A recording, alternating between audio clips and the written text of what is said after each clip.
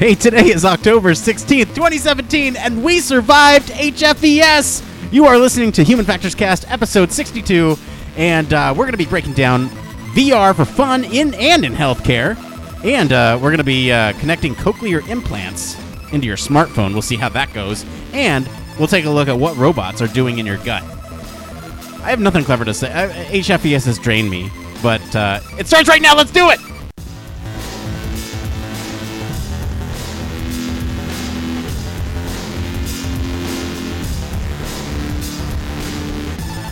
Welcome to Human Factors Cast, your weekly podcast for all things human factors, psychology, and design.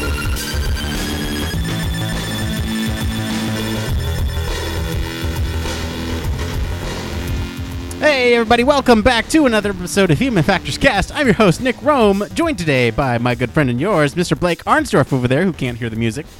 Hey, what's up, guys? It's good to be back here on a Monday. Nick, how are you doing, man? Oh, man. Okay, I'm good. I'm really exhausted after the whole HFES thing, but man, am I good. I gotta say, so last week, I mentioned briefly during one of our episodes, one of our bonus episodes, which thank you all for the positive feedback on those. We received a couple of things, and special shout out to Noah, who is in our Slack channel, who said, I thoroughly enjoyed the bonus, especially the one with the guest and his detailed account of the Toyota plant. So thank you all for the positive feedback on those. We'll try to do those whenever we can, whenever we have some sort of conference coming up that relates to human factors psychology. And we'll try to get more of those unique perspectives on the show. But during one of those episodes, I mentioned that there was something that I thought was banter-worthy, and it happened on the Wednesday, right before I went on to chair the session. And this Star Wars Hyper-Reality Experience trailer dropped, and it's called Secrets of the Empire. Have you seen this thing? No, what's going on here? Oh, man. So it is basically like my dream. So they have this facility in downtown Disney and in Orlando as well. I'm not sure where in Orlando, but the idea here is that they have this actual physical facility that has, it's a big concrete wall area, and it maps onto the walls those visual identifiers, so that way when you put on the virtual reality headset, you can actually interact with things like switches and buttons on the wall, and you can actually see yourself in the virtual environment. You dress up as a stormtrooper, so you see, you're undercover as a stormtrooper, and you're holding a blaster, and you get to shoot Imperials. And there's you're on Mustafar, so it's the lava planet, and so there's heat and music and everything, and it looks really fun, and I'm really excited about it. Yeah, that sounds right up your alley, man. That's pretty cool. So this is in both California and Florida, right? Correct, yeah. I'm unsure where it is in Florida, but I do know that it is downtown Disney in California. Gotcha. When you go, man, you'll have to come back to the show and break it down for us, because that sounds like a pretty sweet experience, and especially since it's live in a specific place. So that's cool. Oh, yeah, for sure. I have the date picked out. You have to pick a day and time, and I did it on my birthday because happy birthday to me. Very cool. How about you, man? What's going on with you? Oh, man. So I had a pretty lazy weekend, I won't lie. After all those HFES bonus episode shows, I was a little tired myself. So I actually kind of gave myself a gift and bought the last installment of the Zombies for Infinite Warfare this weekend. And it was just, I haven't played Call of Duty or zombie games in a long time. It's been almost 6 months. And it was just really interesting to me how much the user experience has changed, both on the Xbox's just general operating system and through the games themselves. So, I mean, it was kind of mind-blowing that, for each one of these games, there's a group of people that like to do the Easter egg parts to them. So not so much going around for round, but actually going through and doing some of the little weird things the developers have stuck in there. Well, Xbox has integrated a feature that allows you to actually post to all Xbox Live players across the world and gather teammates to do that with you. So there was a social feature I had never heard of, but ended up meeting a lot of cool people over the weekend through Xbox. So it was a cool experience. As always, a good story, very hard, way too many hours spent playing it, but it was a lot of fun. Well, I'm glad you had fun because you deserved it. I want to shout out to Mr. Blake Arnsdorf for last week. He was the real MVP, holding the show together. I literally had just my phone over there in Austin, and Blake was holding down the fort here in California, and he was producing and mixing and doing everything with the show and putting it up on our services and everything. So big shout out to you, Blake. That was really awesome of you to do that for us. Oh, for sure. I'm happy to do it anytime. And it was fun that you could actually be at a live event and we could really break it down and that you had guests and everything. So it was a good time for everybody. Yeah. Like I said, I think if opportunities present themselves later on for other conferences, I think it's a good thing to do. So I wanted to talk briefly. We mentioned on the show that we may try to plug some events that are going on around town or not around town, like other conferences or whatnot.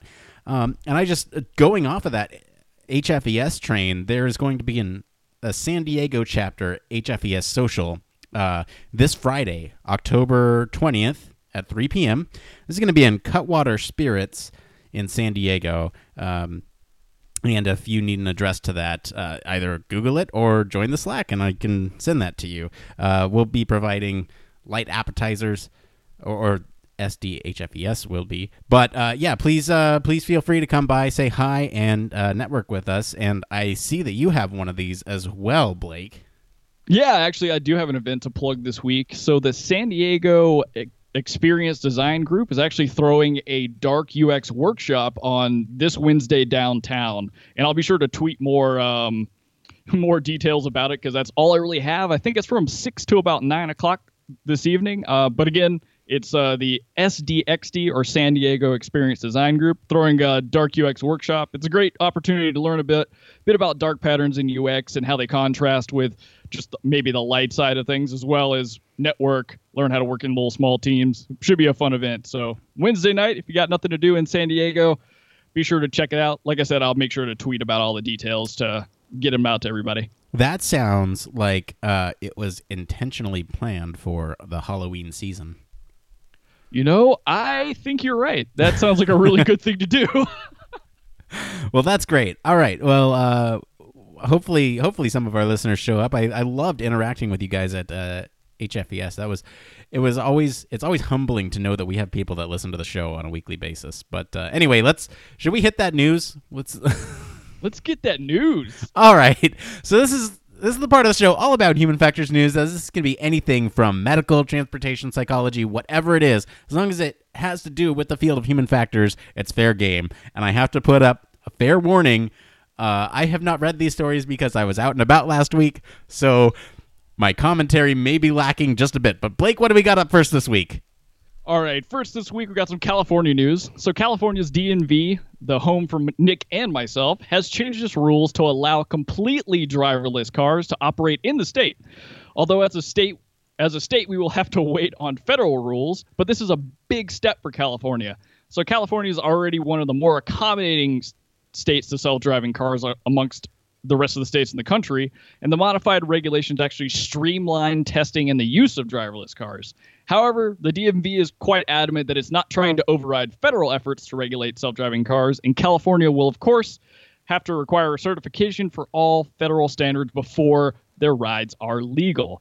But Nick, this is a great step, as we've seen in a lot of legislature, but specifically for the state that we live in, for getting self-driving cars not really necessarily in the, this is a bad kind of analogy, quote unquote, in their hands of actual people, but at least testing them out on our roads. Yeah, there's a huge barrier to entry if you can't test something on the roads. And, we've seen sort of this evolution of legislature around self-driving cars over the last couple months. And it's always cool to see how it sort of evolves and changes, not only at the federal level, but also at the state level.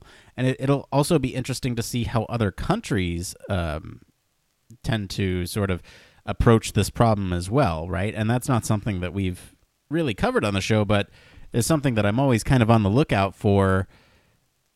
I don't know. I like where we're going with all this.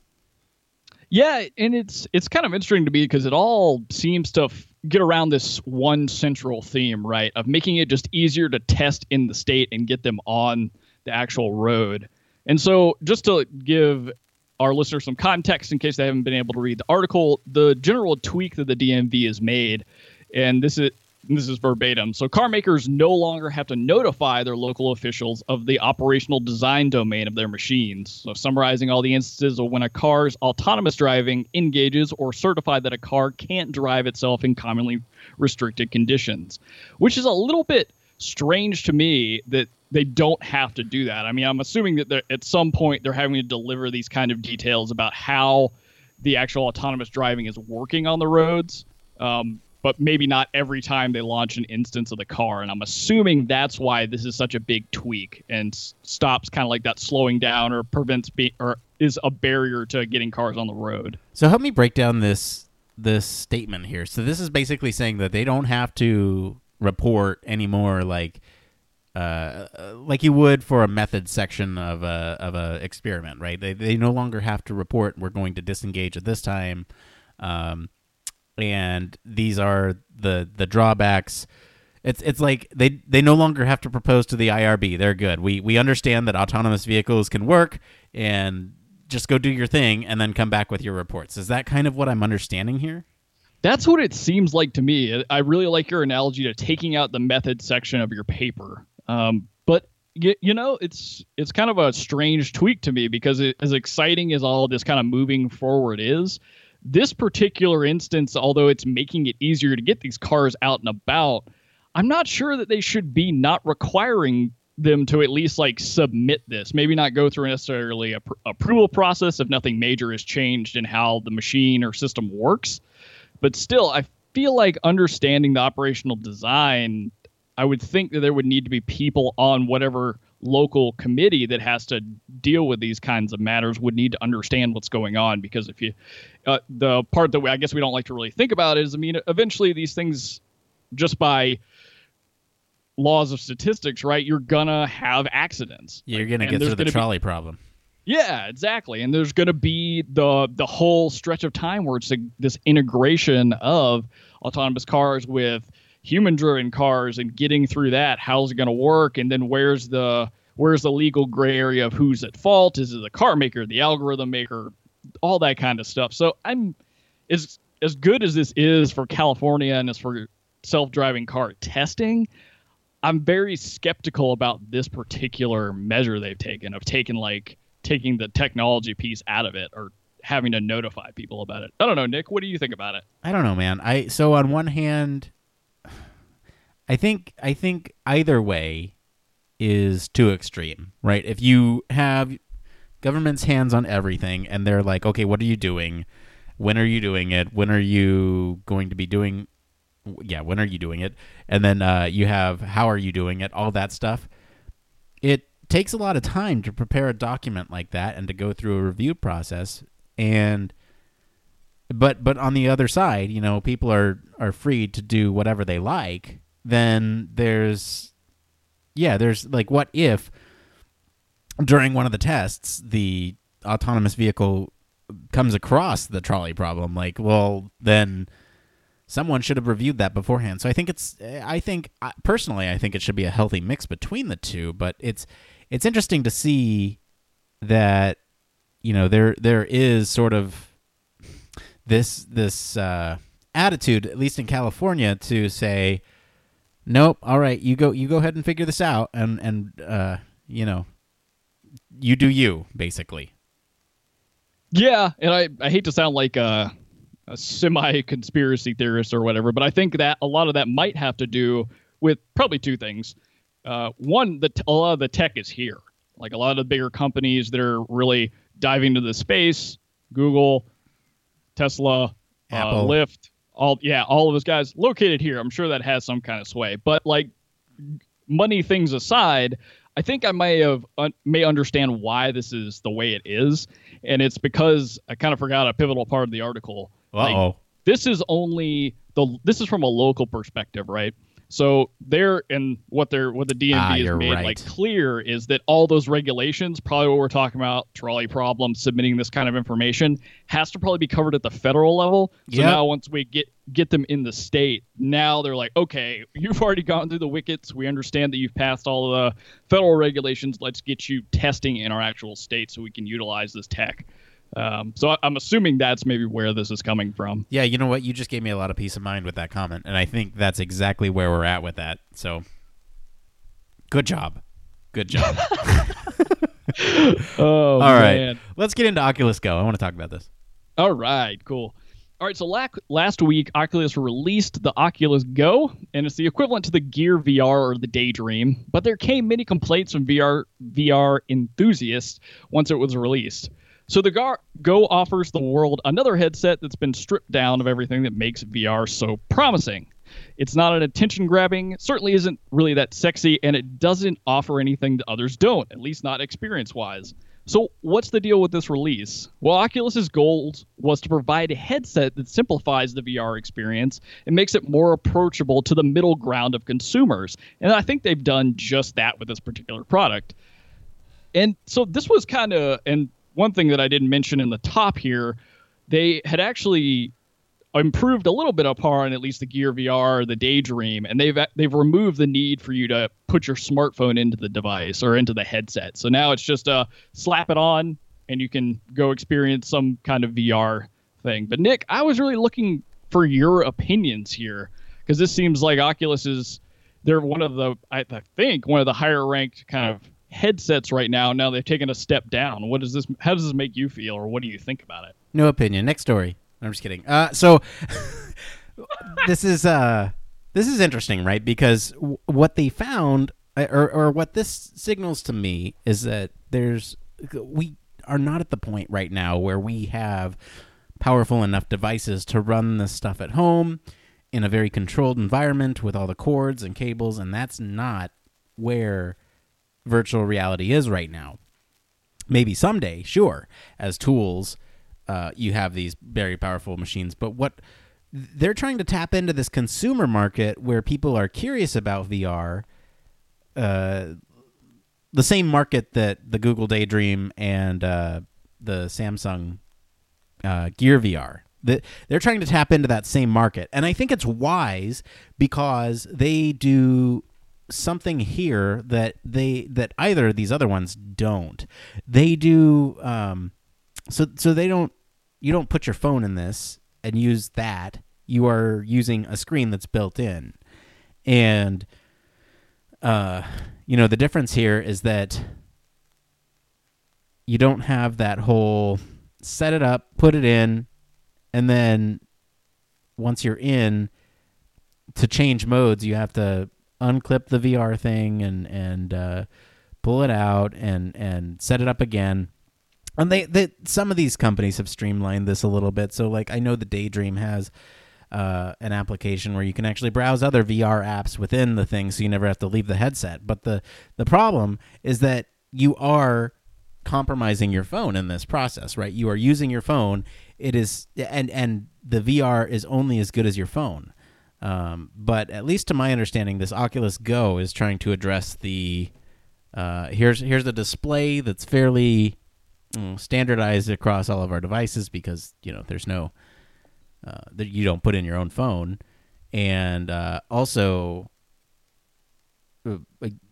I don't know. I honestly I'm at a loss as to what else to say about this because I can see merit to it. I just can't see the application yet. Yeah, and I think that's the whole point, really, right? Because this article kind of takes a little bit of a darker look at this. Like, it's not really that much. I mean, it's cool, and they're doing a good thing, but it's a lot of it's a negative connotation, except for when it's talking about basically the business model they've adapted, which to me signals that they're paying attention to the space, and that I hope other companies are doing the same and are going to mimic these kind of practices, because these higher end headsets are awesome, and people that can afford them or people that are enthusiasts in the VR space know that. They know the benefits. They know what they can get out of them, whether it's gamers, people using them in training paradigms. You can there's a long list, but this kind of stuff is really what's going to allow VR to take off in the everyman's world. Like you can hop in, you don't have to use your phone, you just put this thing on your face and you go. And I feel like as long as they continue to at least like give it enjoyable content, I mean, you don't have to go full bore on Oculus Go, but things like this at a lower price point that allow a lot of people to get into it is a very smart plan on their end. Because I mean, originally what they had done is kind of gone to the higher end models versus like what they talk about in the article. In Apple's history, what they've done is really try and aim products at the mid-range, and then once those are successful, then you really step into like pro tiers of MacBooks, or in this case, pro tiers of headsets. So I don't know. Maybe some listeners are questioning why this is in here. I think this just really shows some good research in their user base and understanding who they're targeting right now based on the products they have, and how to improve that and change it if they really want VR to take off in the space. Yeah, I also think it's important to this is human factors related, because it does kind of get at that, you know, who is the target demographic for this, like you were saying, but it's deeper than that. It's like this is at the consumer level now, and they're trying to make it affordable and proliferate through the consumer market rather than just a specialized subset of people who are interested in VR like myself.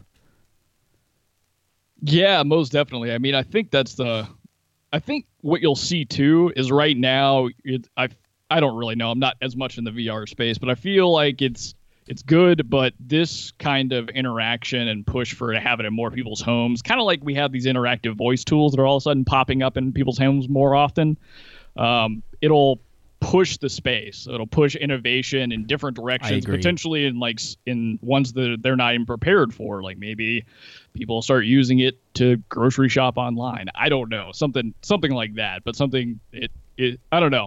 The cool thing about Oculus is I feel like they're really pushing it in terms of expanding what VR is and bringing it into the forefront of kind of the consumer base. Yeah, I agree. It'll be interesting to see where it goes.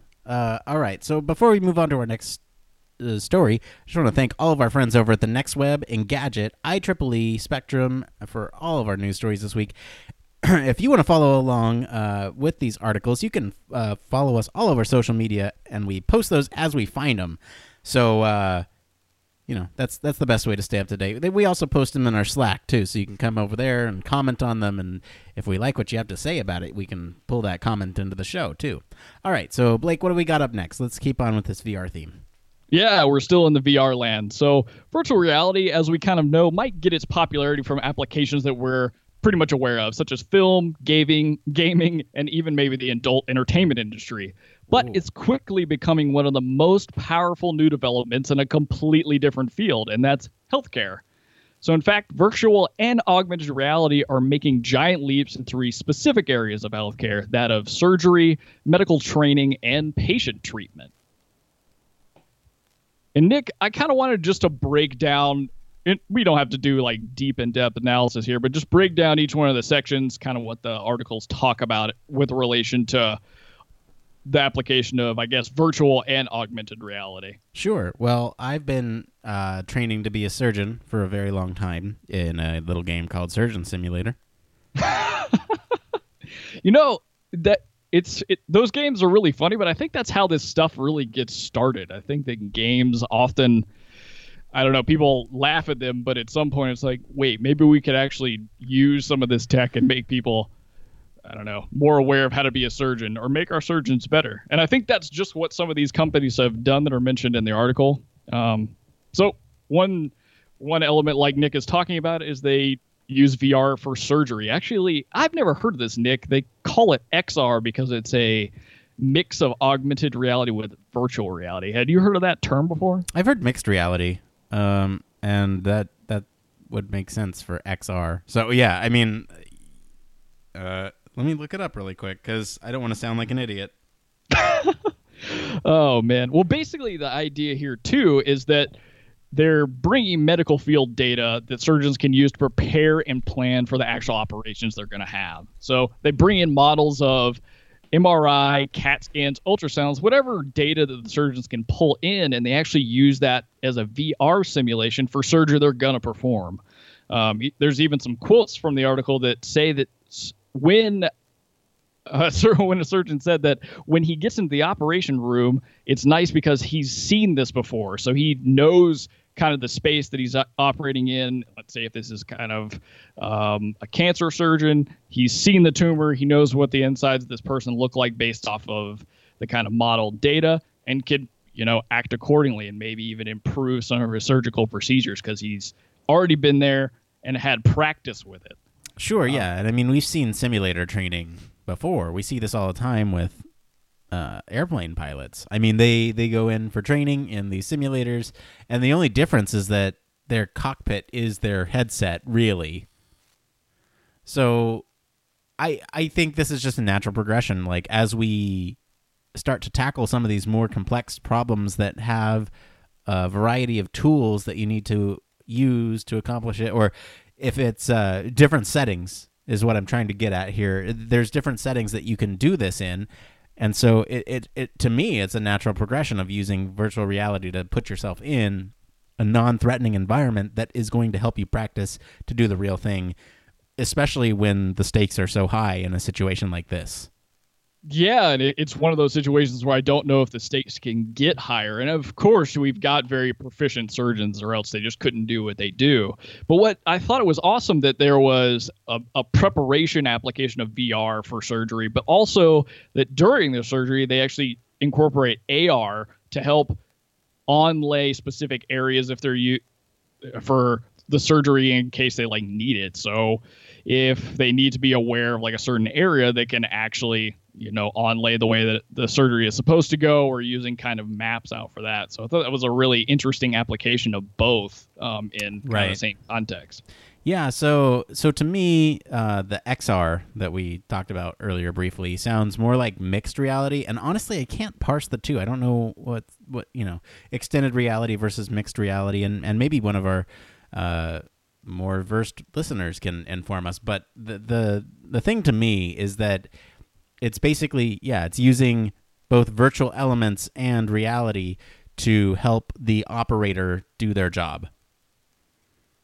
Yeah, most definitely. I mean, it's definitely increasing their, I don't know, this one kind of bleeds into the medical training aspect too, because that's basically what they're doing is they're training themselves to prepare for surgery, to do it however many times they would like to beforehand, or make preparations about what they're going to do. And then hopefully, and I think it's been proven that over time, especially being immersed in a more intensive training set with regard to surgery, I mean, it improves their errors, their performance of the procedure, how quickly they're able to do it. And even I'm assuming there's been some reported improvements in patient outcomes, even because they've done this before in multiple contexts.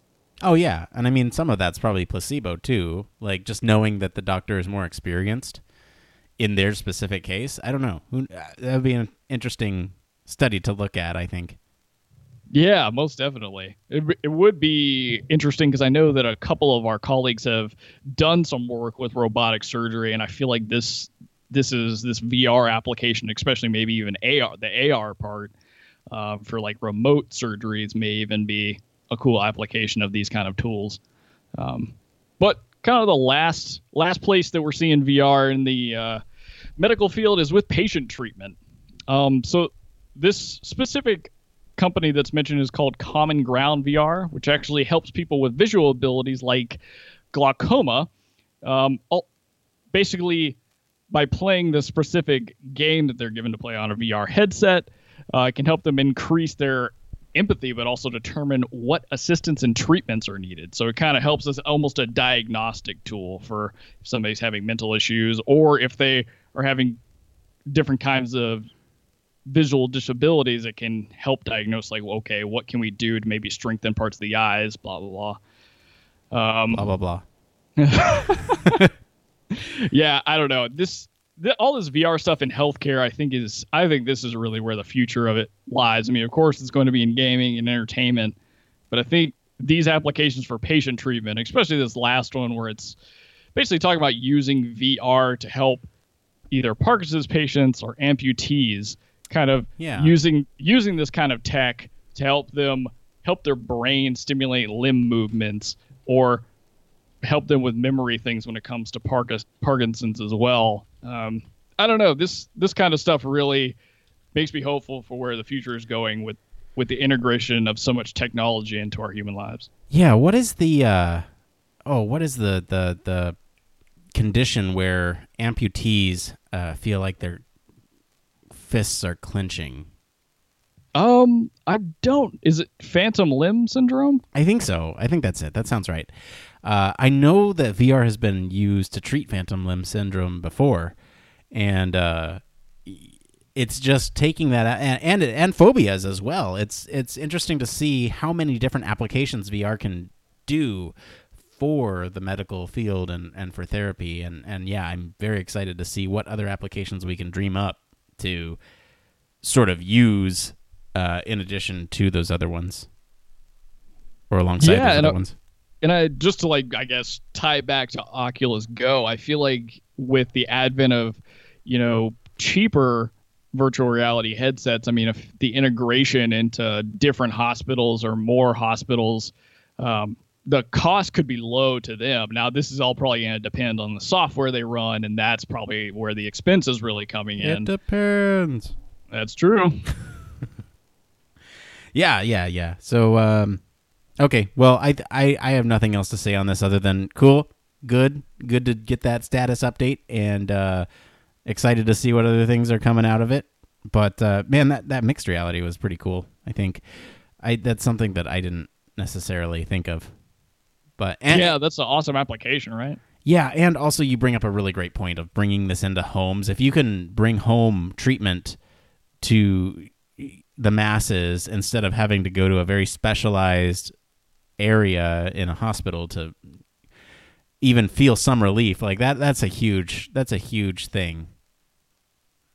Oh yeah, I mean that is a pretty great point there, Nick. I mean, if you're able to kind of, with physical therapy, they give you exercises, you go home and you keep practicing. Maybe that's kind of a similar analogy here. You'd be able to take a VR headset home and, practice anything with, whether it's related to the phantom limb stuff like we were talking about earlier, or maybe even helping with cognitive capabilities by playing specific games. Who knows? Yeah, sure. All right. So this next story, I have to admit, I am super interested in, and I want you to break it down for me. Yeah. Okay. So this one is a little near and dear to my heart. But anyway, so Cochlear, a company that makes cochlear implants, of course, and Apple recently unveiled hearing implants that could be connected to an iPhone. So those who suffer hearing loss have had the surgical option for years, of course, but this is the first time that we've been able to connect their nervous system directly to a smartphone. Now, those with a cochlear implant will be able to use their phones and a specific smart app that will allow them to listen to phone calls, YouTube, Netflix, and any other audio playable content via their iPhone. Now, this is really an interesting partnership between two companies, and I like it because it's tailored for people with a specific disability here. In this case, loss of hearing. Honestly, though, I felt like I was a little misled by the title because it's talking about connecting your iPhone to your nervous system. I didn't really realize that it was specifically talking about only people with cochlear implants, but nonetheless, being able to transmit information basically to your nervous system from your phone just sounds incredible. Now, I have to ask about the resolution of this audio. I mean, there's always noise. There's always noise, whether or not you have in headphones or earbuds or just listening to something out in the wild. There is always noise. There is always some sort of gain. Now, I'm wondering if you plug in directly to your cochlear implant, is that the most pure audio you can ever have? You're probably right, Nick. And I mentioned before, this is kind of near and dear to me. My stepdad actually has a large amount of hearing loss, and these different applications that have come out for your smartphone that connect with, in his case, hearing aids, have really been a game changer in some instances. But still, you're right. even with a cochlear implant, you're having to deal with extraneous noise in different places, and that makes it so hard for people to actually, get utility out of these different implants or hearing aids, even with companion apps. So that was something I actually wondered myself as well. I mean, would you get a better sound resolution if this was plugging in through your lightning port, versus trying to transmit wirelessly from an app to your implant? I'm not really sure how that part of it works, but I would definitely agree with you, or along the same lines, that if you're plugged directly in, you're going to get amazing sound quality versus trying to do something wirelessly, because then you're dealing with more noise that potentially your cochlear implants picking that up as well, that kind of stuff. Well, let me ask you. So I'm unfamiliar with the domain. So you said your stepdad, right? Yeah. So cochlear implants are designed in order to help those with hearing loss hear the real world, right? Yeah, definitely. Okay, and you describe some of these apps that kind of wirelessly communicate to the cochlear implant. So the one I'm specifically talking about is more related to hearing aids that I've seen. Seen being used. So that's more of just doing, based on your location, you can make kind of how you would with the soundboard, right? Like think of a soundboard on your phone for ambient noise. So you can alter kind of where sound's coming in, if it's too loud from the right, if you need more on the left, those kind of small tweaks you can make. But those are for hearing aids, not the cochlear implants, correct? Yes, correct. Okay. This I'm unsure of even how it works, besides having this specific app talking with this specific cochlear made by Cochlear, because they talk about in the article that this specific implant has this nucleus processing chip that actually integrates with this Apple app. Right. So that's how it's actually communicated. So I'm wondering, this is just so fascinating to me, because the way cochlear implants work is it basically stimulates the cochlea in ways that it transduces the audio signals that it's getting from the real world, transduces those signals into electrical signals, and stimulates the cochlea, so that way the person can hear. Now, I'm wondering with this app, if does it override anything that comes from the environment and just produces the things that are the music that's coming from this app? Does it, is it like the ultimate noise canceling headphones? Like, that is what I want to know. Nick, you might be onto something, because if I'm trying to think, like if it's interpreting signals, and this is specifically for things that you're, I guess, channeling through this smart app, whether it's phone calls or Netflix, it would just be that sound maybe only being communicated to your brain, or in this case, stimulating the cochlea in your ear. So I don't know, but I think you'd have to be right, because how would it? I don't know how it would deal with that many different levels of sound. Yeah. So here's what we do. We do a test with your stepdad and get him to report back and let us know if it is the most amazing sound that he's ever heard in his life. Yeah, man, I that would be great, because I know that even with companion apps and different things that have tried to improve hearing aids over the years, like for the money you end up spending on them, they're just not worth it. So I've always wondered if implants like this, how they would benefit somebody like him. So I don't know. Yeah, I'm excited for this, because if it, I'm so excited for the people who have these things, because there's nothing more magical than listening to noise canceling audio, at least in my opinion. And if you can get the most pure out of it, then that's even better. No, I totally agree with you on the noise canceling audio. I feel like I work the best when I have like kind of an immersion in sound of my choosing. Kind of, I don't know, it feels like you get into a flow state or a kind of a zone. So I don't know. I'd love to actually talk to somebody with these kind of implants to get their take on it, for just how it changes their perceptions, like just with the implant itself, but now being able to interact with their smartphone. Yeah. All right, let's get into this last story of the week. Oh my goodness. Okay, so I saved a little bit of weekly weird for the last one this time. Not so much a fun one, but a strange one. So there's a flexible sensor that's been developed at MIT in conjunction with Brigham and Women's Hospital in Boston that can monitor the movements in the stomach, sense indigestion, and power itself for at least 2 days without degrading. The device can be used to record how frequently a person is eating and help monitor various gut disorders.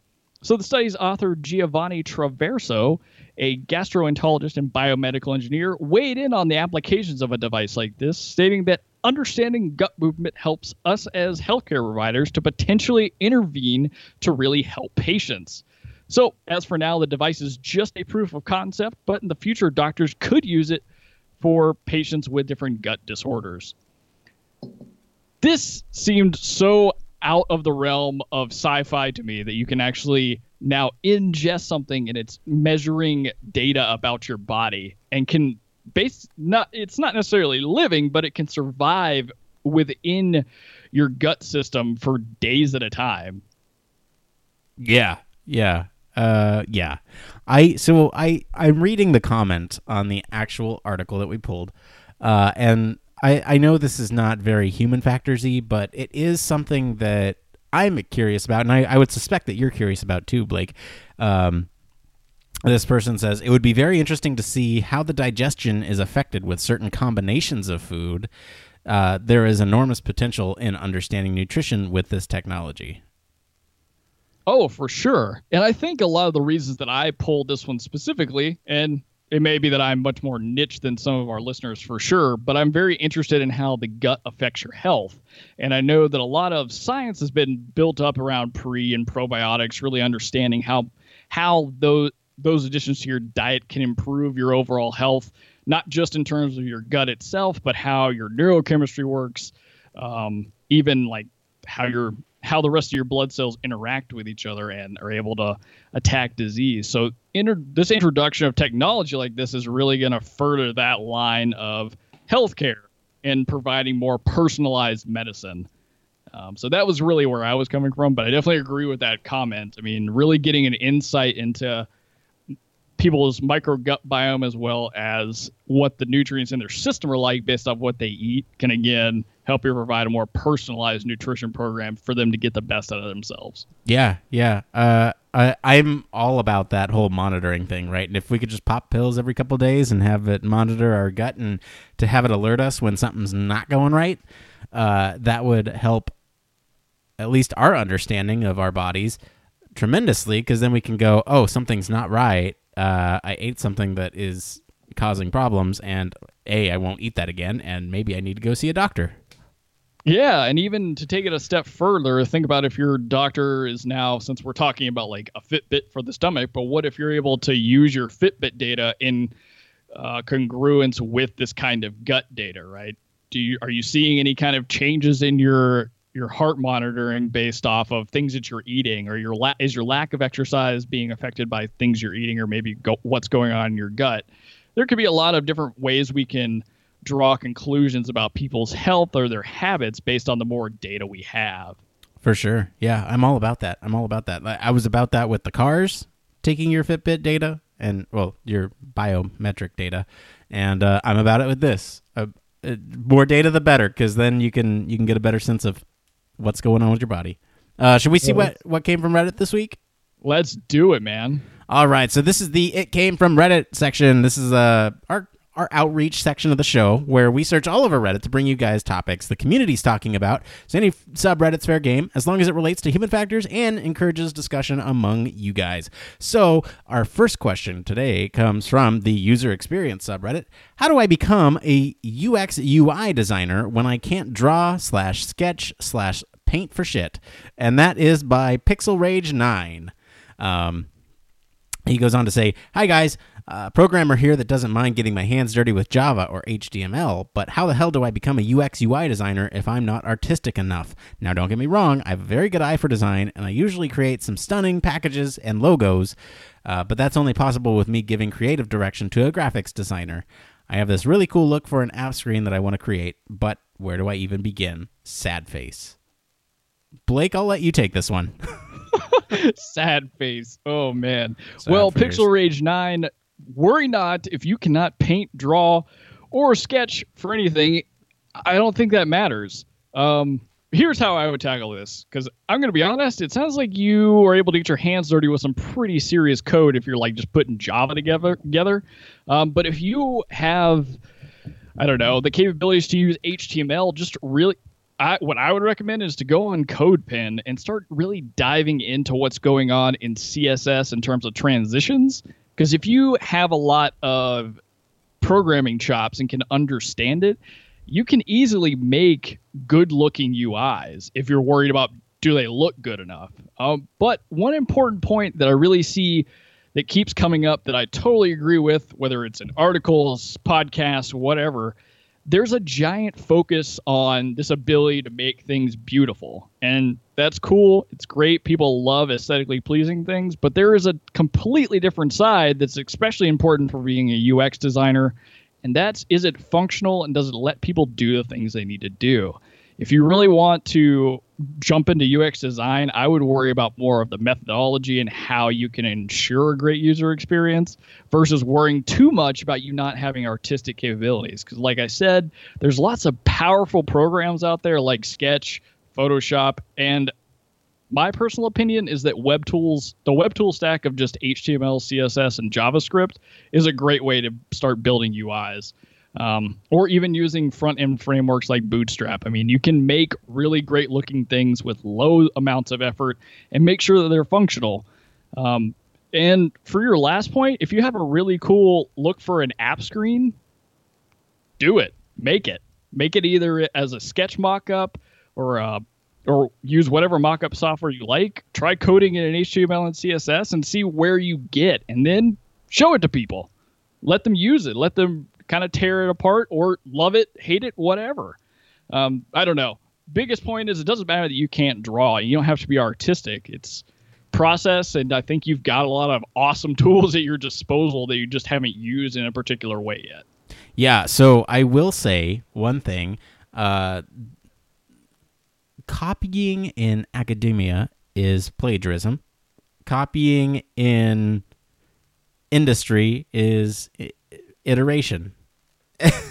I mean, I say that jokingly, but honestly, if you see something that's working for somebody else, some other company, take it and then iterate upon it and take those ideas and see what's good about them and what's not good about them. And oftentimes, as a coder, you know that there is code behind it, and so if you can take that and make it just that much better, go for the incremental gains rather than the big, sweeping novel ideas. At least that's the perspective that I go, because someone made this thing to begin with and it works and we know it works, so how can we make it better? That's kind of the approach that I take.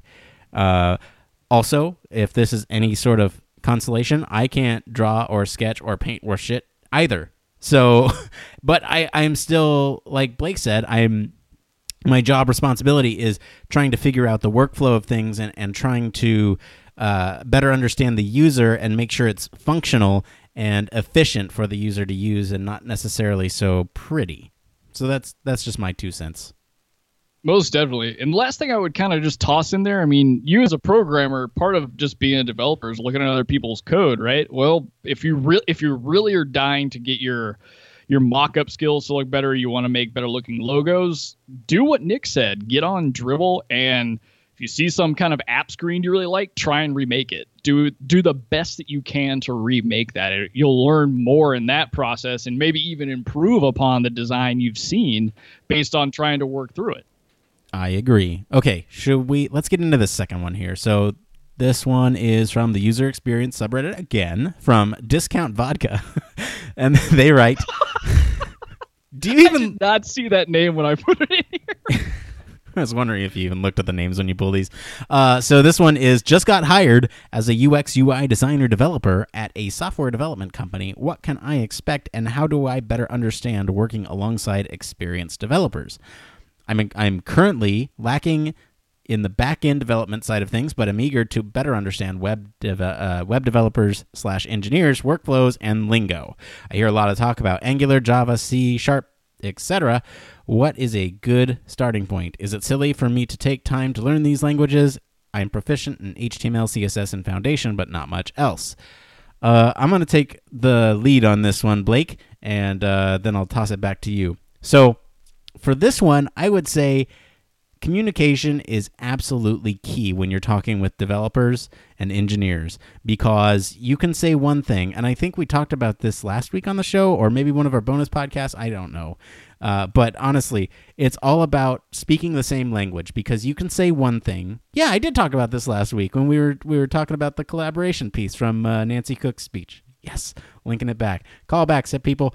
All right, so yeah, you want to make sure you're on the same page with things. You don't want to say something that they are going to misinterpret and then code up something that is totally not what you found or intended as a UX UI designer.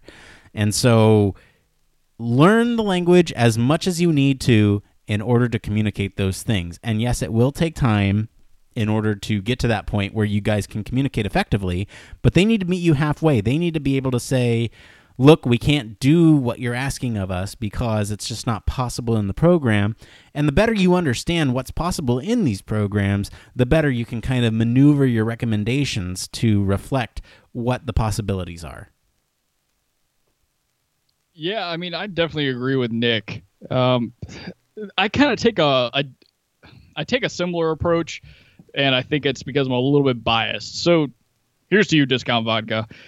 I really got to get excited about developing.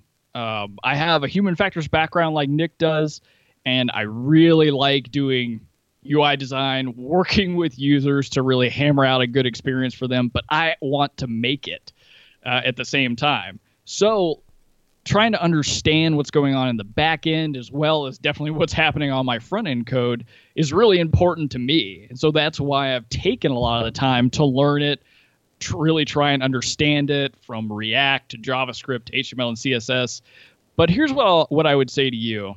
If you hear a lot of talk about these languages, what I found was helpful for me was asking developers directly, like, okay, what are you developing in? So I can have a better understanding of what we're talking about so that we're on the same page and that we can communicate effectively. And this works sometimes and sometimes it doesn't, but often you'll be met with a lot more respect that you want to understand the technology better so that you can make better recommendations. So from this perspective, I would figure that out and really go on Code Academy and check out maybe the Angular section. They've got like 2 little 5-hour courses or whatever they have. As far as really learning the languages, I don't know that you need to know the ins and outs of it unless you really think that that's something you're interested in and want to do. Because what I've learned in the past like 6 months really diving into front end and full stack development is the technology changes, and it changes so rapidly even within the same technology. In a matter of months, you'll have an entirely new way of doing things that are going to change the entire landscape.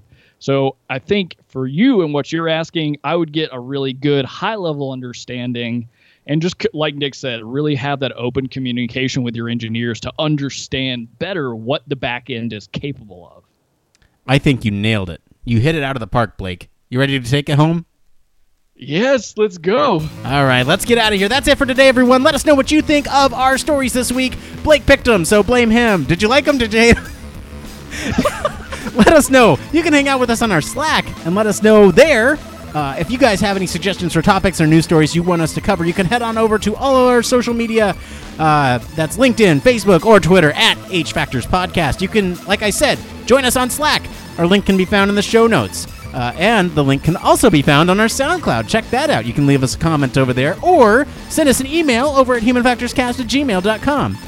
If you want it to be private, I guess. If you don't want it to be private and want everyone to know, leave us a voicemail at 901-646-1432. That's 901-646-1HFC. If we like what you say, we'll play it on the show. You can also support us on our Patreon site at patreon.com/humanfactorscast. Be sure to like, subscribe, and review us on Apple Podcasts, the Google Play Store, or whatever your favorite podcast directory is. We always like hearing those reviews and seeing how we're doing and iterating, because that's how we do in Human Factors. And of course, you can always reach us at our home on the web, humanfactorscast.com.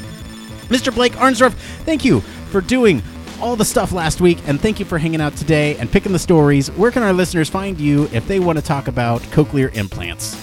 Oh, yes. All right, guys and gals, you know where to find me. You can find me on Twitter at Don'tPanicUX. Please hit me up. Let me know what you thought of the stories. Did you like them? Did you hate them? Did you think they were irrelevant?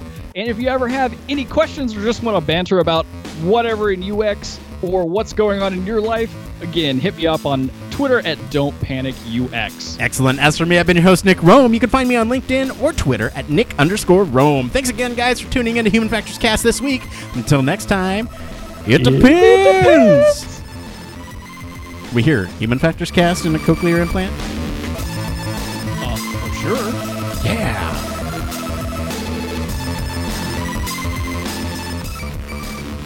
The most pure sound. You're listening to Human Factors Cast via your cochlear implant. Spacecraft, railway locomotives, nuclear submarines, healthcare, jet aircraft. These are all examples of highly technical systems and organisations, and all have one particular thing in common. They all involve humans. Humans who want to do amazing things and are using technology to achieve them. They all have something else in common. They have amazing people ensuring that the users who are involved can do what they need to do, are safe when they do so, and have the optimum user experience. These people are Human Factors practitioners, and on 1202, the Human Factors podcast, they talk to me, Barry Kirby, about what they do, sharing their career paths, highlighting their ideas and best practices, and fundamentally raising awareness of our discipline. Find us on 1202podcast.com, on social media, and on your favourite podcast directory, because it's more than just common sense.